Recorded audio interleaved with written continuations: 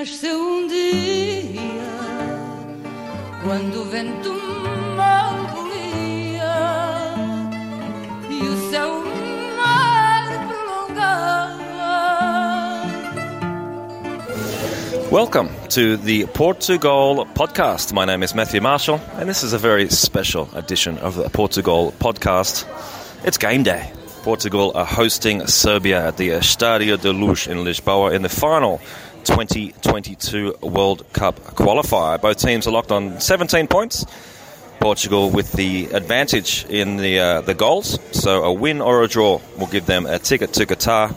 A loss or a Serbia win will see Portugal go into the playoffs. I'm in a restaurant called Fogo de Chão, which is a rodizio, which is a Brazilian all-you-can-eat meat restaurant in Cascais, which is a few kilometres west of Lisboa. And we've just finished eating here. I think some of us require a stretcher to get out of here, and maybe one or two of us could use an ambulance. And I just wanted to talk to some of the people here and see what they thought about this lovely meal. We've got Mr.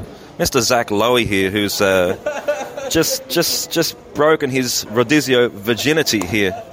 He's absolutely crushed it. He's got a whole mountain of food here, remnants of a caipirinha, some fruit salad hasn't been eaten. But when I was talking about that ambulance, I think we got the prime candidate right here. So Zach, how did it go, mate? How you feeling? Oh man, feeling good. Glad I made the trip to Cascais. Got a pretty elevated blood alcohol content, but feeling pretty good. Hopefully surviving to make the trip to the Portugal-Serbia match. And yeah, great company, great food. I'll survive, but it's not going to be easy. It looks like we've managed to source you a ticket, mate. How happy are you to be able to go and see this match live? Oh, mate, I'm fucking buzzing. I mean, I was expecting going to the bar and, checking it out, but, going to the match live, back to the luge, it's fucking incredible, man. And, must-win match. We need to, just beat Serbia, show our dominance. I'm absolutely buzzing. I've never been to a high-stakes international match quite like this. I've been to a few World Cup matches, but I think this is a bit different. Serbia are a very tough opponent. It is definitely not going to be easy. So I'm absolutely buzzing to be in the Estádio da Luz with some great mates, with some great football.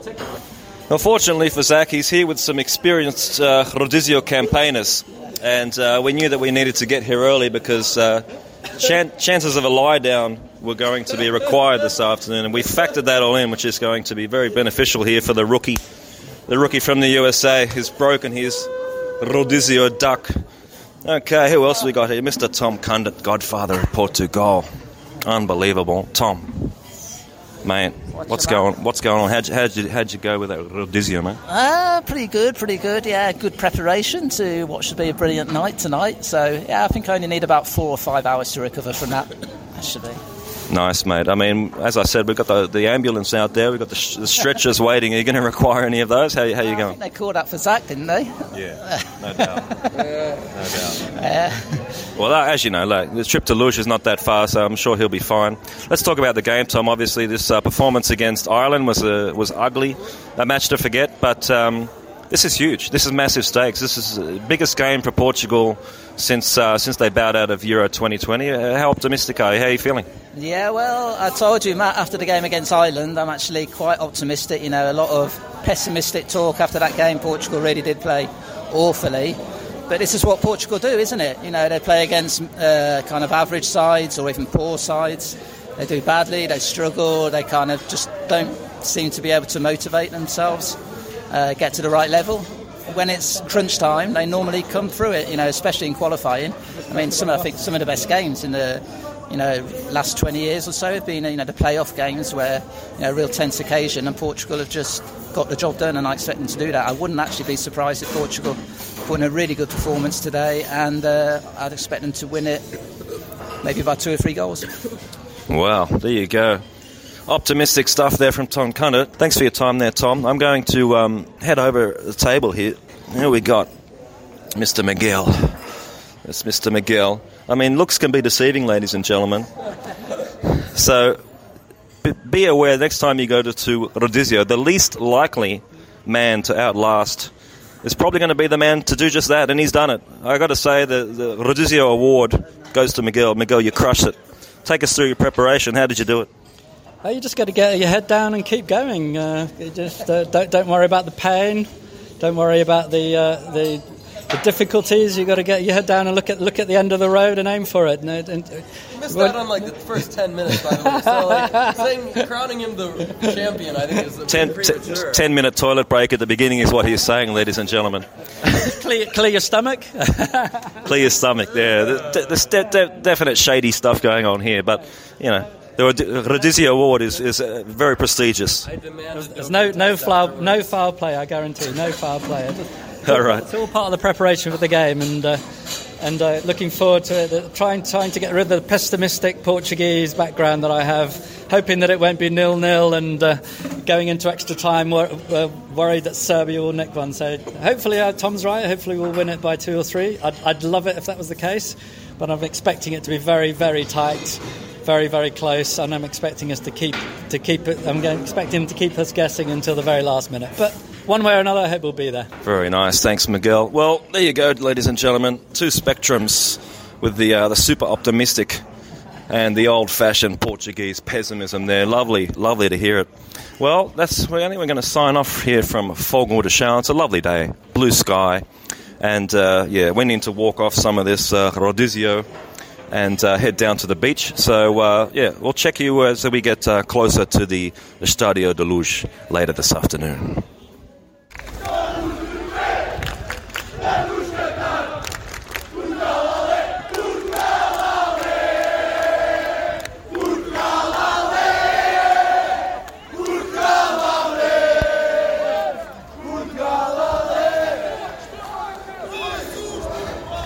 Just approaching Estadio da Luz. As you can imagine, a lot of excitement, a lot of anticipation outside the stadium. People are going nuts. Portuguese scarves all over the place, Portuguese jerseys. It's a huge day. And all the people that don't have tickets right now are definitely wishing they did. We're about 20 minutes away from team lineups. And we'll know a lot more about Fernando Santos's strategy for the big game against Serbia. Talk to you soon. We've taken our seats in the Estadio da Luz, and the lineups have been announced. No surprises in the defence with Nuno Mendes on the left, Ruben Dias next to Jose Font, and João Cancelo on the right-hand side. But a few changes in midfield, Tom. We've got João Moutinho in midfield. And Danilo, he's come in for Palhinha. And we've also got Renato Sanchez, who comes in for Bruno Fernandes. Jota, he's in for Gedge. Ronaldo starting up front, and Bernardo Silva. He'll start on the right. I guess the main thing is Danilo in for Palhinha. I'm guessing that's all to do with experience, Tom. Yeah, it's a big surprise. I must admit that one did surprise. I suppose there's 2 selections which are quite surprising in this lineup.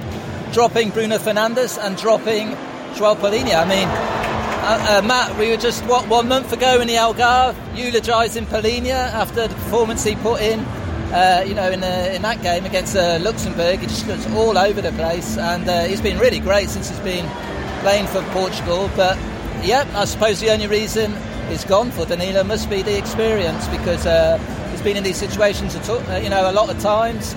Of course, he scored his. Maybe coincidentally, he scored probably his best goal of his entire career against Serbia here a few years ago. I must admit, for me, that is still a surprise, that decision.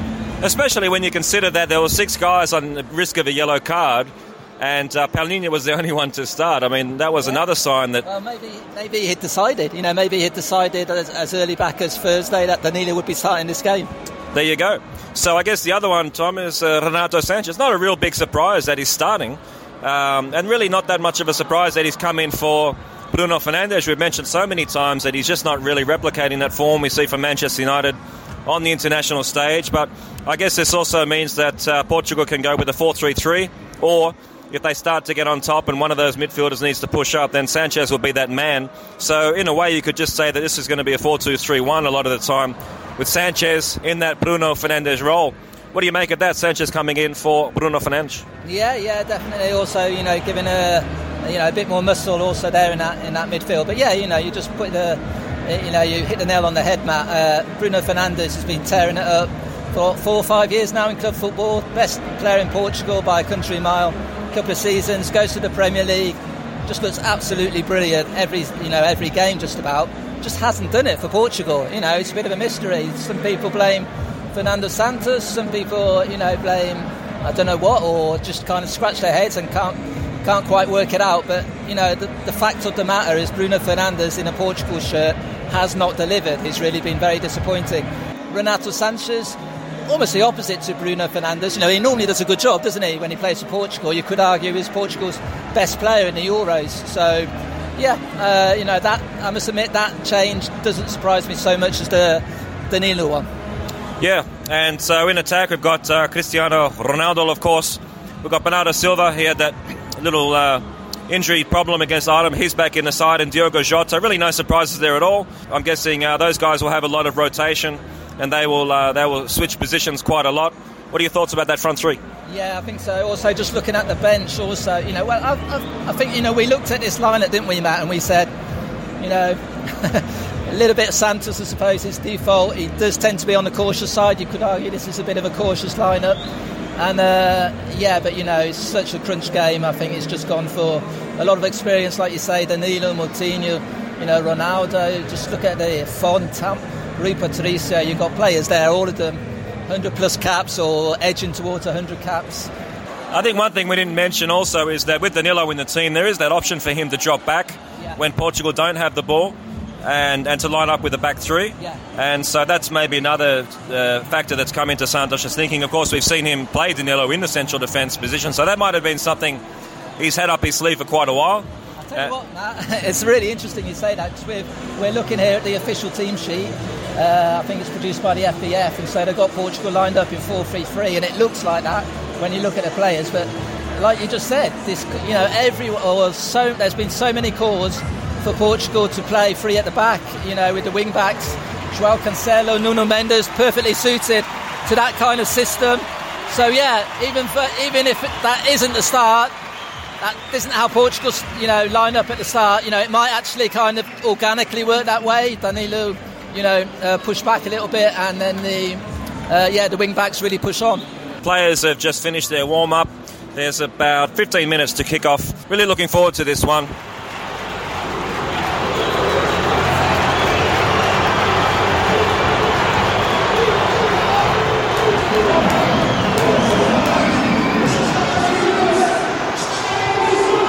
I've never heard the Portuguese national anthem sung with such gusto. Tremendous atmosphere in Lisboa. The FPF have done their best with thousands of flags which are waving all around the stadium. Tremendous atmosphere here, and we're about to kick off.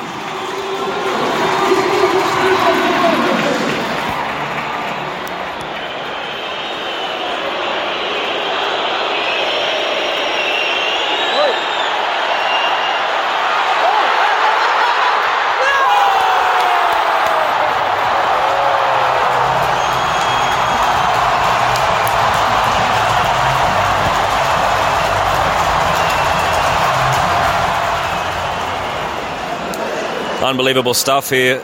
In less than 2 minutes, Renato Sanchez has the ball in the back of the net. Bernardo Silva robbed Gudelha.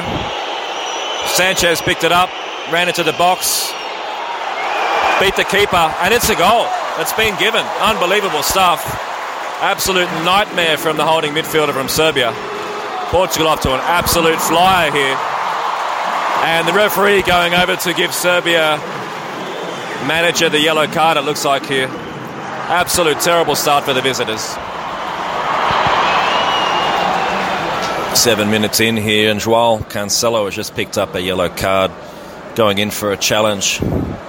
And he's not too happy about it, and I'm not sure why he expects the referee to rescind his decision.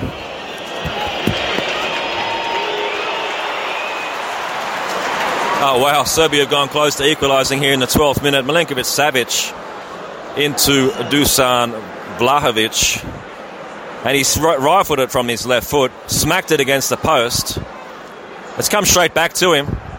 And he's blasted the follow-up over the bar. Portugal really need to tighten up here. You got Milenkovic-Savic playing in an advanced role. And, Vlahovic, way too much space there. That's all happening here at the Estadio da Luz. Portugal have broken free. Milenkovic has taken out Diogo Jota and got a yellow card for his efforts. Free kick just outside the 18-yard box. I don't have to tell you who's going to take this one. Well, he got it over the wall for a change, but unfortunately couldn't bring it down. And that's gone just over the bar.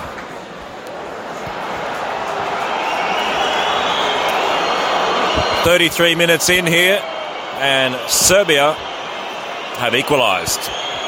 You have to say it was coming.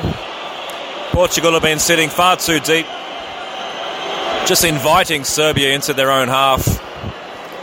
And this time it was Filip Kostic.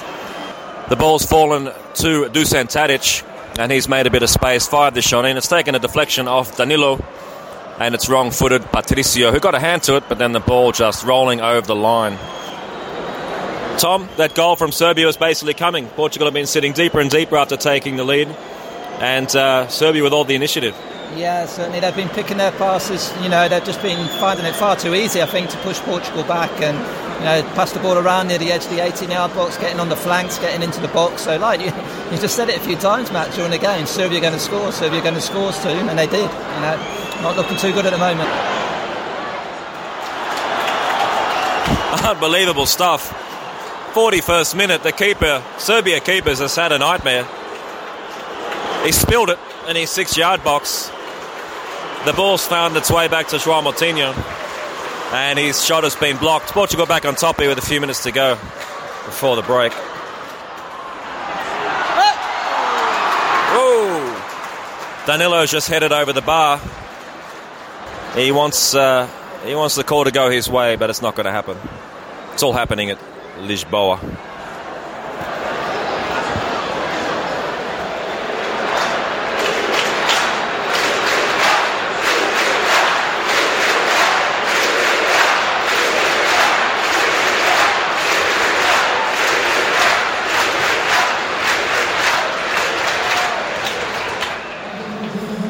Half time at the Estadio da Luz with Portugal and Serbia tied 1-1. Very interesting half of football. The first 15 minutes or so was just electric. Serbia started to take over. They equalised. Looked like they were about to continue to stay on top, but then Portugal really came alive in the final few minutes before the break. We saw Gudelj completely fall asleep. I don't know what he was thinking, mate. You're in Lisboa, World Cup qualifier. And Bernardo Silva just robbed him, but Renato Sanchez picked up the ball and scored. And then as we kind of anticipated in a way, Portugal just sat back so deep. Serbia kept coming. And actually they were threatening down the right wing, but the goal came from the left wing with Kostic, the ball coming in, the ball falling to Dusan Tadic. Stepped inside, took a shot, took a deflection, and actually Patricio got both hands to it, but he spilled it and the ball just trickled over the line. And then, Portugal came home strong. Bernardo Silva has just been electric. He's been Portugal's best player by a long way. His combinations with Sanchez on the right have been really promising. And it's been a bit alarming what Portugal have done since they took the lead. Tom, how'd you see the first half? Yeah, well, you just summed it up there, Matt. I think the dream start for Portugal, wasn't it? 2 minutes in, they get the lead. You thought that's the perfect platform to go on, but I think it's just psychological, mentally. You could even see Fernando Santos on the sidelines telling his players to push up, don't sit so deep. But they didn't, and they just let Serbia come at them. And, really, also I thought it's quite alarming. They left them in quite a lot of space. I think especially Nuno Mendes on the left always left Zivkovic with, he had 10 or 15 yards to work with whenever the ball came to him. And so it's kind of inevitable that Serbia got the equaliser. You have to say it wasn't such a surprise, although, looking at the replays, Rui Patricio won't like looking at that. I think even given the deflection, he really should have kept that out. I think what we're seeing here in the last two games is really the fact that, when players know what result they need, it's just so easy to fall into a pattern of being passive. It's very easy to sit there at home and say push up, but it just shows you that a certain mentality kicks in, But it's certainly disappointing, but hopefully now after a good finish to the first half they can kick on. I thought Diogo Jota was a bit poor. I don't think it'll be too long before we see João Felix come on for him. And João Moutinho hasn't really done a whole lot. So again, it wouldn't be a surprise to see him replaced, I would say, around the 60-minute mark. So, yeah, as you mentioned, Nuno Mendes was getting targeted a fair bit by Zivkovic, but then the play seemed to switch over to the left side, and that's where the goal came from. So really a lot to look forward to here in the second half, and we'll see what happens here in Lisboa. Second half started here, and Gudelha holding midfielder who made that error. But Portugal's goal has been hooked. Alexander Mitrovic, striker, is on. So a very attacking move here for the visitors. They're going for it.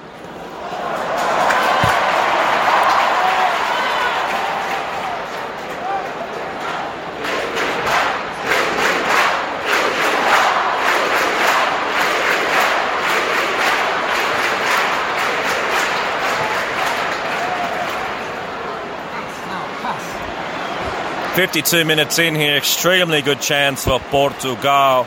Renato Sanchez picks the ball up inside Serbia's half, drives forward, beats a couple of defenders, steps inside, bit of a heavy touch there, and the goalkeeper can come out and smother the shot. Great start to the second half. Pretty much all of Portugal's positive play continues to come down that right-hand side through Bernardo Silva and Renato Sanchez. We just saw Sanchez win possession, release Bernardo, who gave the ball back to him, but his shot was straight at the Serbia goalkeeper. Diogo Jota's been really poor today, and I wouldn't be surprised. Oh, here we go. Two changes for Fernando Santos in the 64th minute. We've got Palhinha replacing João Moutinho and Bruno Fernandes replacing Bernardo Silva, who looks like he might have picked up a knock. Kind of surprising, Diogo Jota still on the pitch. He really hasn't done much tonight. So we've got about 30 minutes to go here to Stadio da Luz, still 1-1. And that Tika-Tika-Ta still well and truly on the line. Substitute for Serbia here, actually. We got number 15, Uroš Spajic. And it looks like he's coming on for Veljković.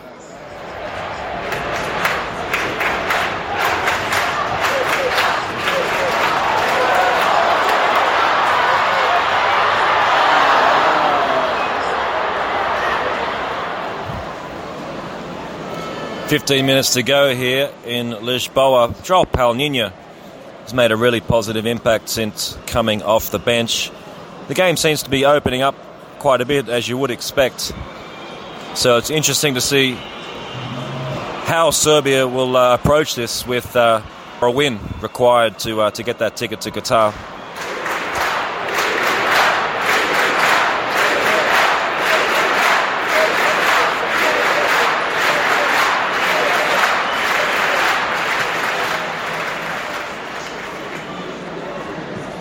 Uh-oh.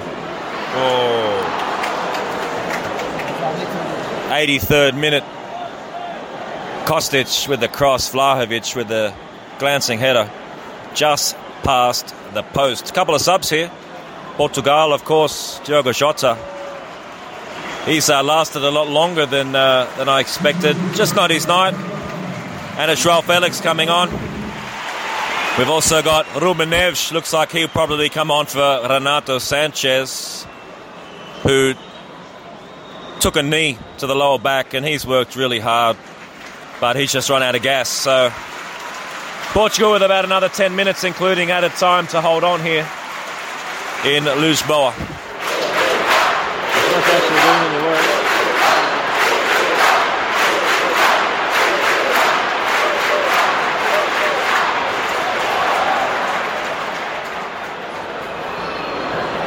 I don't like this at all.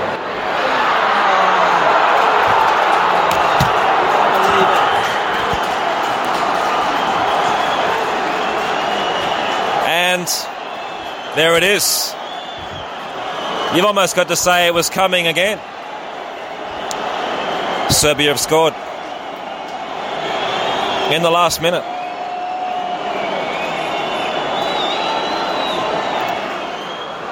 Dusan Tadic sends the cross in. And Mitrovic, basically unmarked at the back post, heads it hard and into the ground and past Patricio. And you can imagine here the crowd have gone quiet. And I don't know how many Serbian supporters are in the house today, but pretty much they're the ones making the noise. So here we go. Added time. Couple of minutes for Portugal to salvage this game.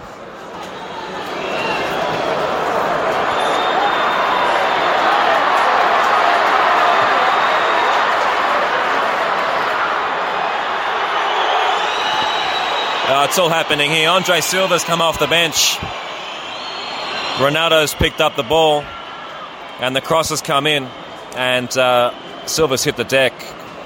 Portuguese players, as you could imagine, calling for the penalty, but it's not happening. Full time, Stadio da Luz, Serbia 2, Portugal 1. They took the lead in the second minute and then sat back. Serbia equalised. Portugal finished the first half strong,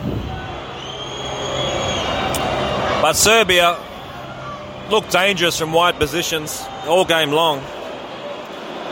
And Dusan Tadic with the cross in the 90th minute. Aleksandar Mitrovic heading home.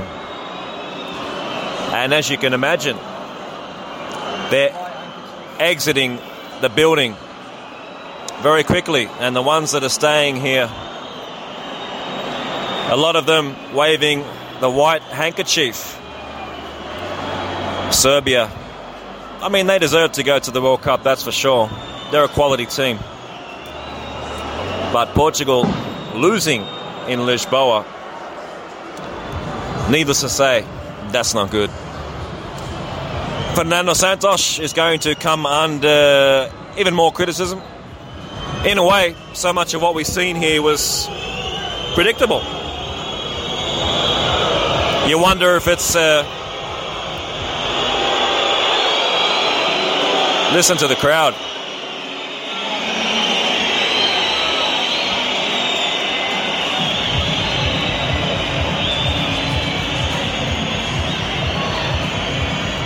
You wonder if there's just some overriding mentality that goes beyond Santos.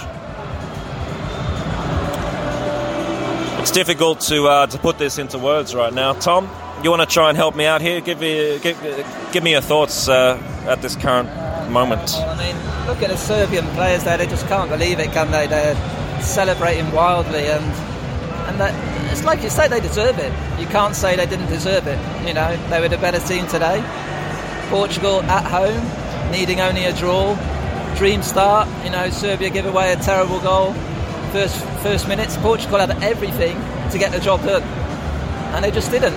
They just never got going, never played well.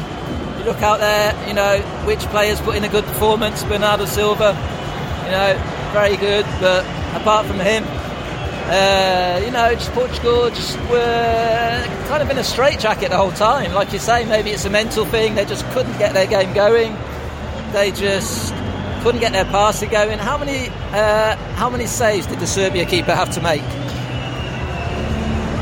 Zero, I think. Not many. No, not many serious ones. They're all sort of just weak shots straight at him. But what's kind of interesting, Tom, is that we obviously saw that debacle at Euro 2020 with Germany with the wing-back formation, and we haven't really seen many teams with that quality playing that formation. But we obviously knew before this game, Serbia has so many weapons with Kostic, Tadic, Vlahovic, Mitrovic, and we saw all those guys come to the fore, didn't we? And being involved in the two goals. So as I said, it's kind of predictable in a way. I mean, what do you make of the fact that Portugal, after 2 minutes, just sat back for so long? We've seen Santos here trying to drive the team forward. If you remember at that Germany game when we broke that down, I said that it's not just Santos should take the blame for this. The players, the experienced players on the pitch should be able to, galvanise those around them and recognise what needs to be done on the pitch. I mean, what are your thoughts on the way that they just retreated and sat so deep after scoring the opening goal? Yeah, that was obviously the fatal mistake, but that's quite easy for us to say, that's a silly thing to do, but again, you see that so often. And of course, Serbia, give credit to Serbia, they needed to win, they were losing, they were obviously going to push forward. I suppose Portugal just really thought that they could catch them on the break, kill the game completely. A second goal, it would have been game over. But yeah, I think the thing which really disappointed me about Portugal today was just seen a bit of a lack of courage in their performance, and they just seem to always leave the door open for Serbia, and never really had control of the game, never really, said, yeah, we're going to go to Qatar, we want this place. And, like you said, that goal went in, you could hear a pin drop, and you have to say it wasn't a massive surprise. And on the balance of play, like I say, I think they deserve it. I think Serbia deserve it. They didn't outclass Portugal, but they, after two teams, I think they were the better team tonight. Overall, they were the better team. They had more consistent performers. You'd have to say for Portugal, it was really only Sanchez and Bernardo Silva that Panini looked okay off the bench, but apart from that, Nuno Mendes struggled. João Cancelo really didn't get into the game at all. We knew it was going to be difficult for him coming up against Kostic down his side. But yeah, it was really only those two guys that really... Ronaldo tried a bit hard at the end, but he really didn't do anything. Jota, I don't know how he lasted on the pitch so long. So it was almost like a two-man team against Serbia, who had the guys we've just mentioned. They just had more consistent performers. So I think there was so, Matt, I don't know if you thought about this. I thought just Portugal were just, okay, so they're going to sit back, they're going to defend this lead, they're in a strong position. Okay, if you're going to do that, at least defend well, defend solidly. But Portugal never really looked capable of, keeping Serbia at bay. I think Serbia, like you said, and, it's obvious they're a good team. They showed that today. They pass it well, but, Portugal just seemed to make some kind of sloppy mistakes, I thought, especially positionally at the left as well.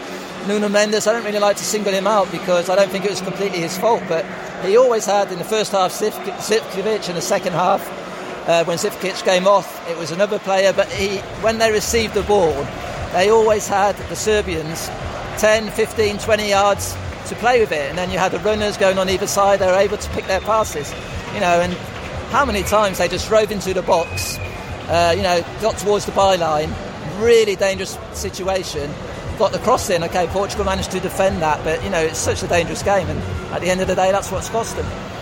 The questions will continue to be asked of Fernando Santos. The questions will continue to be asked of the mentality of this team. Are some of the players just too soft? Are we missing just more physicality, more aggression? Those sort of ideas are going to keep persisting.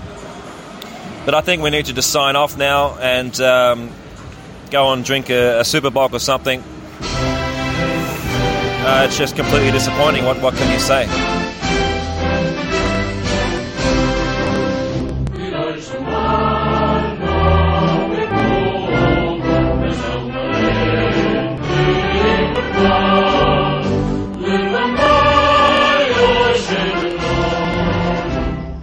Okay, we've had some time to digest that result last night. I'm down in the lovely Al Kutim on the Guadiana River. I'm looking over towards the Spanish border.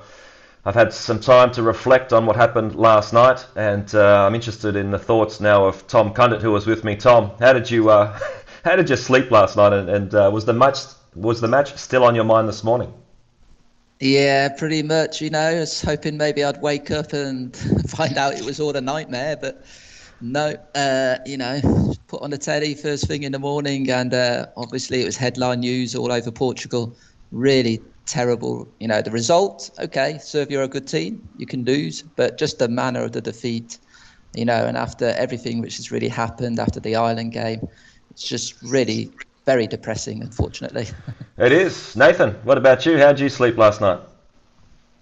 Yeah, similar to Tom and to some comments I've seen on Twitter as well. I also hoped it was a nightmare. I don't feel any better though today than I did yesterday. I'm still waiting to go through all the stages of grief here. I'm not through that cycle yet, so we'll see what happens at the end of it. I'm just really looking forward to the couple of matches tomorrow to hopefully see Portugal win and try and get my mind off this. Look, as you know, listeners have already heard Tom and I's discussion before, during, and after the match yesterday, and I've been thinking about it, and don't really have too much to add. I was, I'll reiterate what I said, and I said this. I remember back in 2018, I think, Confederations Cup, that just annoys me that Santosh's side, Portugal, they just let the opposition into their half with such ease.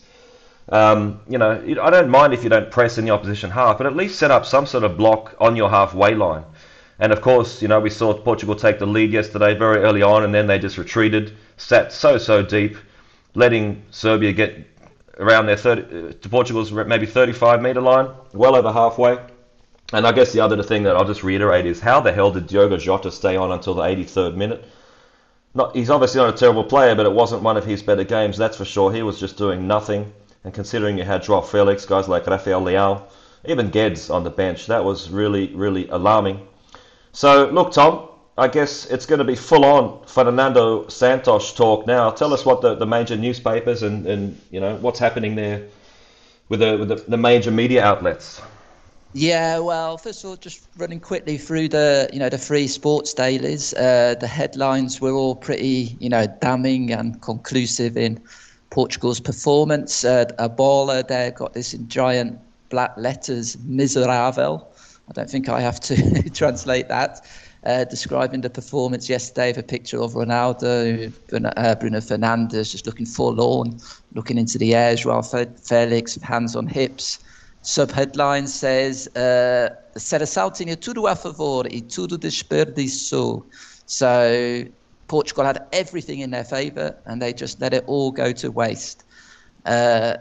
Moving on to Record, it says a vergonha mundial, which is massive letters as well, which is again kind of a play of words. Mundial, of course, can mean the World Cup. It can also mean kind of worldwide, so you could take this as worldwide shame or disgrace in that performance. And then in the sub-headline it says Engenheiro com medo, and that's Engenheiro, the engineer. That's often how Fernando Santos is referred to. And they're just saying there, the engineer was afraid. He was, full of fear. And we have to say that, that's a conclusion, really, we have to draw from how Portugal performed yesterday. Finally, the jogo, that was an eclipse total. Just total eclipse. It says the Portugal started off winning the game, then just completely disappeared off the pitch and failed in their bid to get directly qualified to the World Cup. So, papers, as you can imagine, quite easy to make headline grabbing, or attention grabbing headlines, which they certainly did. All over the media, though, there's been a lot of talk, of course, about Santos over recent weeks and months. A lot of pundits, a lot of the respected pundits have really been kind of, putting a knife in and saying, this really wasn't what Portugal is all about, is not taking advantage of Portugal's strong points. And that's just kind of, been, you have to say it has been kind of vindicated, and that volume has gone up. And so, Santos in a very bad place, and let's see how the FPF react. I mean, obviously, after every Portuguese game, the Portugal Twitter page, and they usually got quotes from players after the match and Santos after the match, but it looks like absolutely nothing here, Tom. Is this a matter of silence saying more than words? Yeah, sorry, you're talking about the FPF? Yeah, it doesn't seem to be much reaction from them at all. Even obviously they lost the game, but there just seems to be absolute silence from them. Yeah, absolutely. Yeah. No, you're bang on that, and I think that's quite telling. So I think I can only imagine kind of furiously in meetings with each other, trying to decide what to do, because they can't, it can't be left just like this. It can't be left in silence. One way or the other, a decision has to be made, because speculation is just, going through the roof. Calls for Santos to be sacked really coming from all quarters. If the FPF decide that they are going to stick with him, they really have to come out and say that, to at least stop this speculation. Otherwise, we're just going to be having this kind of talk for days, weeks, and that won't do anyone any good. So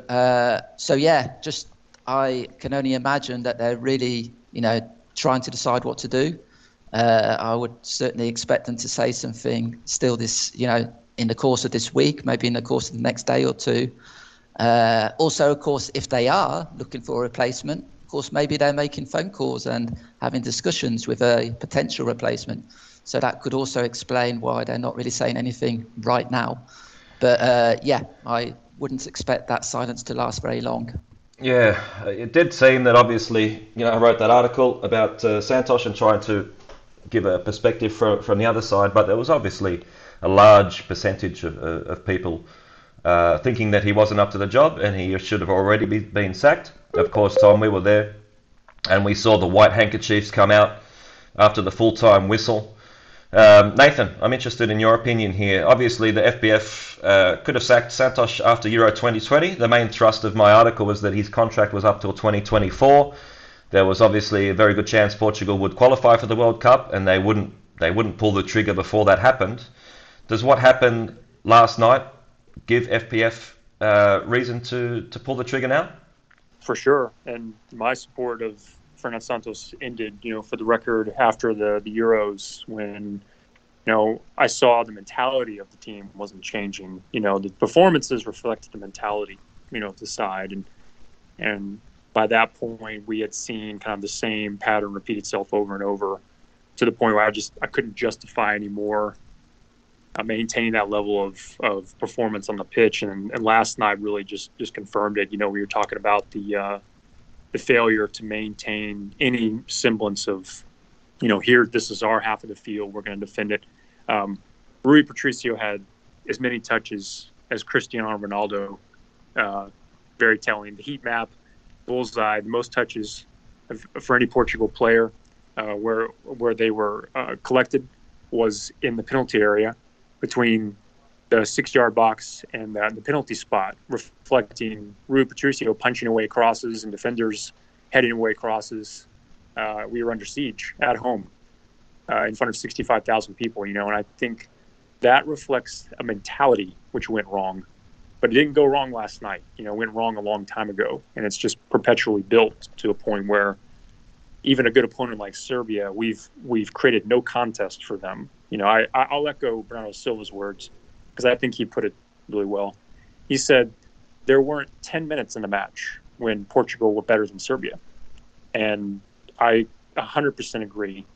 All of that down to the mentality of the team is radically different than it was, say, back in the 2016 era, when we competed against Croatia, France, and at the Stade de France, Saint-Denis, in front of a packed house, and endured an onslaught for 120 minutes and still came away with the victory. It's a radically different mentality shift, and so that's why I think it's the times now to move on from Fernando Santos. All due respect to him for his accomplishments. Tom, we were obviously doing the podcast throughout Euro 2020, and we just gave it to Santos after that Germany game. It was the biggest debacle I think I've ever seen from Portugal. It was just a disgrace from all levels, from him to the players, to the coaches, to the scouts, to the analysts. The whole system just completely broke down. So, honestly, I wouldn't have been that fussed if they had pulled the trigger after that game. Obviously it's very, very rare for a manager to be sacked mid-tournament, but, even if they had waited till they got knocked out after that Belgium game, they could have used that performance against Germany as the justification for sacking him. I mean, it was just an absolute abomination.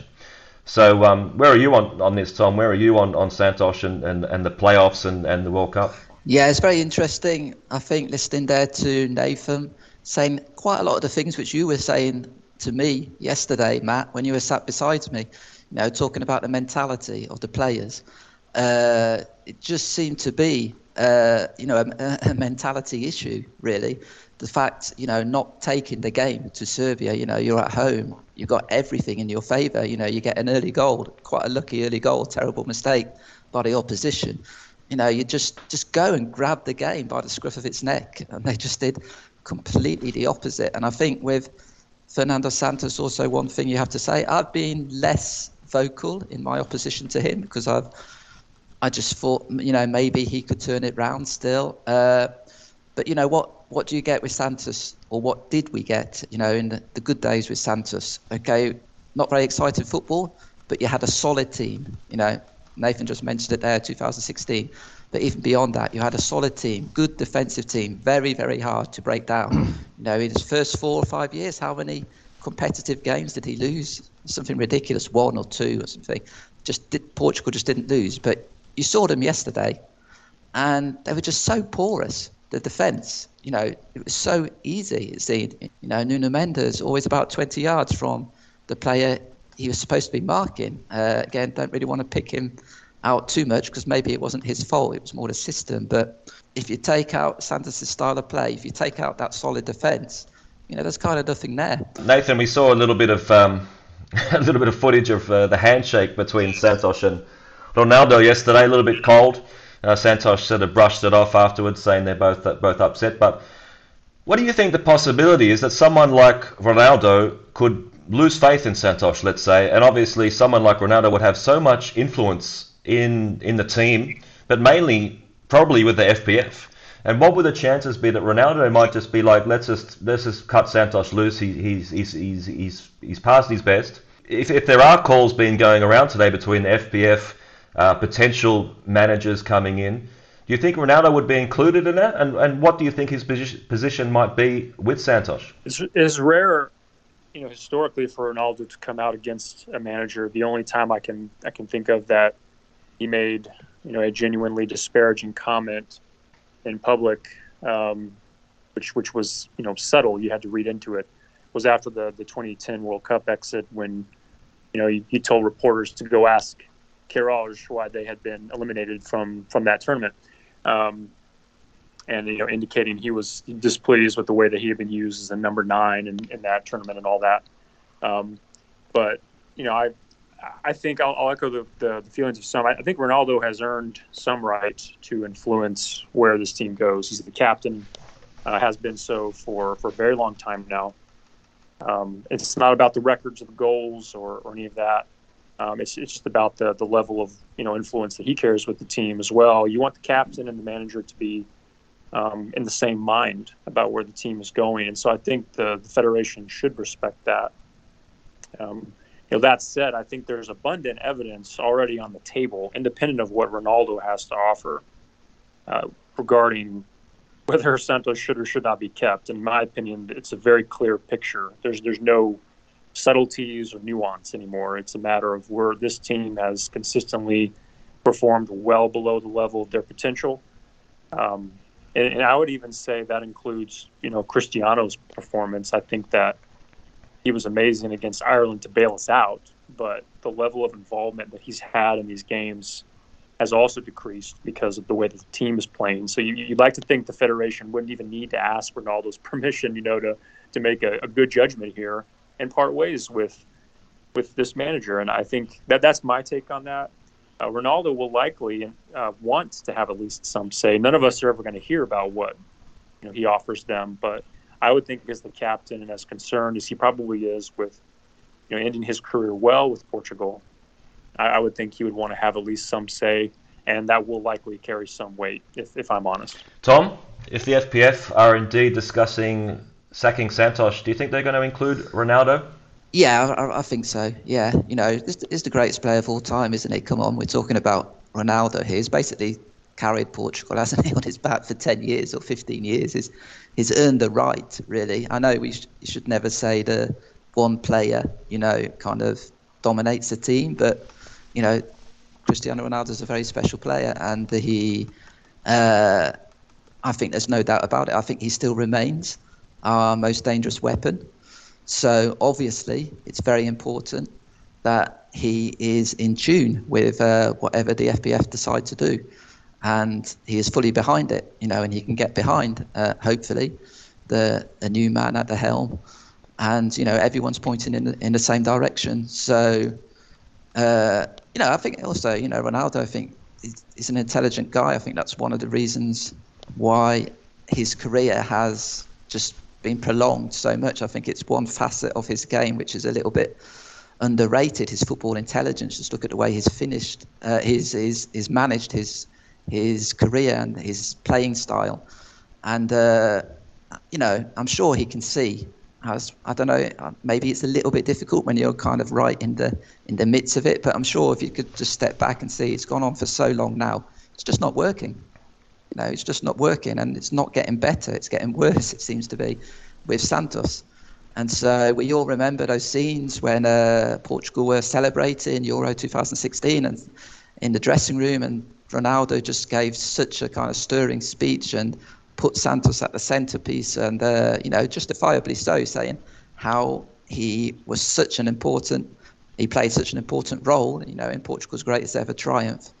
But that was 4 years ago, and I think simply put, Fernando Santos, his credit has run out. Yeah, it's tough to come up with any other conclusion, really. I'll just reiterate what I said again. He could have easily gone just for that performance against Germany alone. He could have gone up to Euro 2020. If Ronaldo hadn't have scored those 2 goals against Ireland to bail us out in the Algarve, he could have gone then too. And he can obviously go now. So it's for me, it's absolutely no drama at all. I won't cry about it. I will look forward to see who the new manager will be, and look forward with tremendous anticipation to see what the new manager will do with arguably, I don't even know if it's arguable anymore, the best generation, the best group of players Portugal has ever produced. I mean, is that even debatable? Yeah, I would just say these players have a ceiling that I think is arguably the highest. Whether or not they reach that ceiling at this point is debatable, and that seems harsh for some, but I don't think so, based on what I'm seeing on the pitch. With Ronaldo still bailing this team out, I'm not really seeing anybody else step in to produce that type of effect from midfield, from any position. And it used to be back in the day we talked about, well, why can't we get a striker to score more goals? Now it's all over the place. We've got performers all over the pitch, strikers, wingers, midfielders, and none of them are playing particularly well. Independent of what Santos has or hasn't done to this team's mentality and the tactics, and we could wax indignant about that for hours, I'm sure. But these players right now don't quite deserve that specific merit of the best generation ever. They have the highest potential ceiling ever, but we'll see if they get there or not. And they need to earn that. Tom, you would? Yeah, it's a question. Also, it's a question of team, isn't it? Because that you could say individually, okay, one by one, looking at the players, this must be certainly, if it's not the best generation, it's very close. Just look at what the players are doing at their club sides, and look at the importance of the clubs they're playing for and the role they play. Portugal, going right back to 2000, fortunately, we've had great players doing well in some of the big European clubs, but I can never remember so many doing so well. You've got the 3 guys at Manchester City. That's just like, I think most people would agree, probably the best club side in the world over the last 4 or 5 years, and perhaps this year or right at this moment. You got Ruben Dias, Bernardo Silva, and João Cancelo, absolutely key components of that team. You got Ronaldo, of course. You've got João Felix. Okay, blows a bit hot and cold for Atletico, but when he's on it, you can just see he's a very special talent. And you've got, of course, Bruno Fernandes, who's just been an absolute star of his club for the last 4 or 5 years, both in Portugal and then when he went to United. But I have to agree with with Nathan. He's fantastic. You can just have the best group of players. If it doesn't gel as a team, does it really matter? And like actually Fernando Santos. One thing he actually says, and one thing I mentioned to you a few times, Matt, is you can only play 11 players, and I think it's a bit of a problem. A bit of a problem. It's a bit unlucky in some ways that Portugal have got some incredible players, but perhaps three of their biggest stars, Bernardo Silva, Bruno Fernandes and João Felix, you could argue they're all pretty much the same kind of player. And so, the talent isn't perhaps spread around the pitch, whereas, in the 2000s, you had Figo, you had Fernando Couto, you had Vitor Bahia, you had kind of, it seemed to be a little bit more distributed, the talent we have. So I think, Nathan got a fantastic way of words, as usual. I think he put it really well. Perhaps this is the generation of players which has the highest ceiling, but I don't think they've earned the right to, call themselves the best generation in Portugal, given their performances as a team. Interesting. Okay, guys, it's a shame we had to meet up again in these sorts of circumstances, I guess. But interesting to hear your thoughts, and it's going to be even more interesting to see what the FPF does today or in the coming days. Nathan, thanks for your time, mate. What do you got going on coming up until Christmas, New Year? Yeah, I'm working on a couple things, actually. I won't spoil it too much, but I'll be doing a lot of investigation on the playoff opponents for sure. That's going to be a big focus, and I'll probably write up some type of preview on that. A lot to talk about between now and March, especially if we get a new manager. But even if we don't, we have to begin to pick at what's available to us, the players, the potential tactics, and think about how we're gonna get through a semifinal and a final. So that's going to be occupying a lot of my time, my bandwidth. No worries, mate. All the best to you and your family over the festive season. Tom, what's going on with you, mate? March now, it's a long time, isn't it? So I think the focus will switch to club football, and fortunately things are going a lot better for my club rather than my country. So I'm really looking forward to hopefully seeing Sporting continue to thrive in Portugal, and it's the whole Portuguese race this season, title race.